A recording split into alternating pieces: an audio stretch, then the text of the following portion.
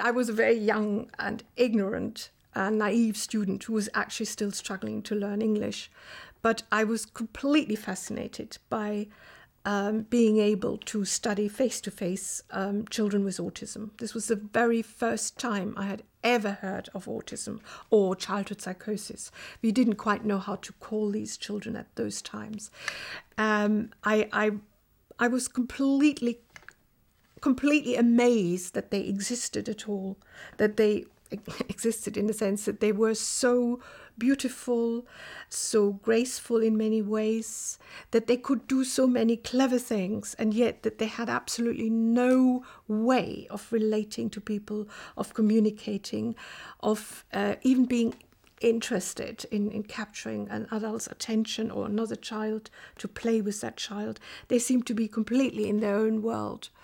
And it really made me think I would love to find out how this is possible, how such a mind could be developing in exactly this way, which gave these complete paradoxes, with some things working so well and other things not at all.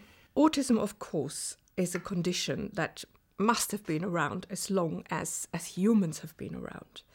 But it's a condition that hadn't been given a name, hadn't been given a label, until Leo Kanner came along, and almost at the same time, Hans Asperger. So these two men were the first to not just identify children with autism, but also using the name autism. We're talking about the early 1940s.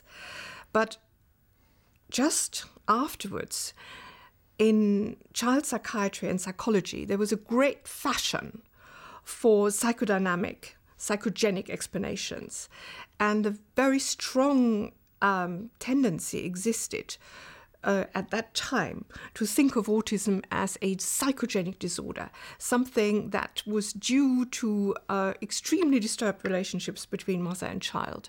Actually something that was of a totally external and social origin, and the brain just didn't come into it. That was the way psychology was perceived at the time. And it took a while, it took till the early 60s, till some people were actually brave enough to think of the biological origins and actually to really want to describe what autism was like.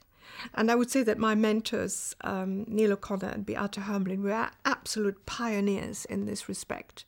They tried to find out whether autistic children were in any way different in terms of their cognitive, emotional, social abilities from children with other types of mental disability. And they conducted the most elegant, simple experiments, showing that indeed this was a group that could be distinguished from the others.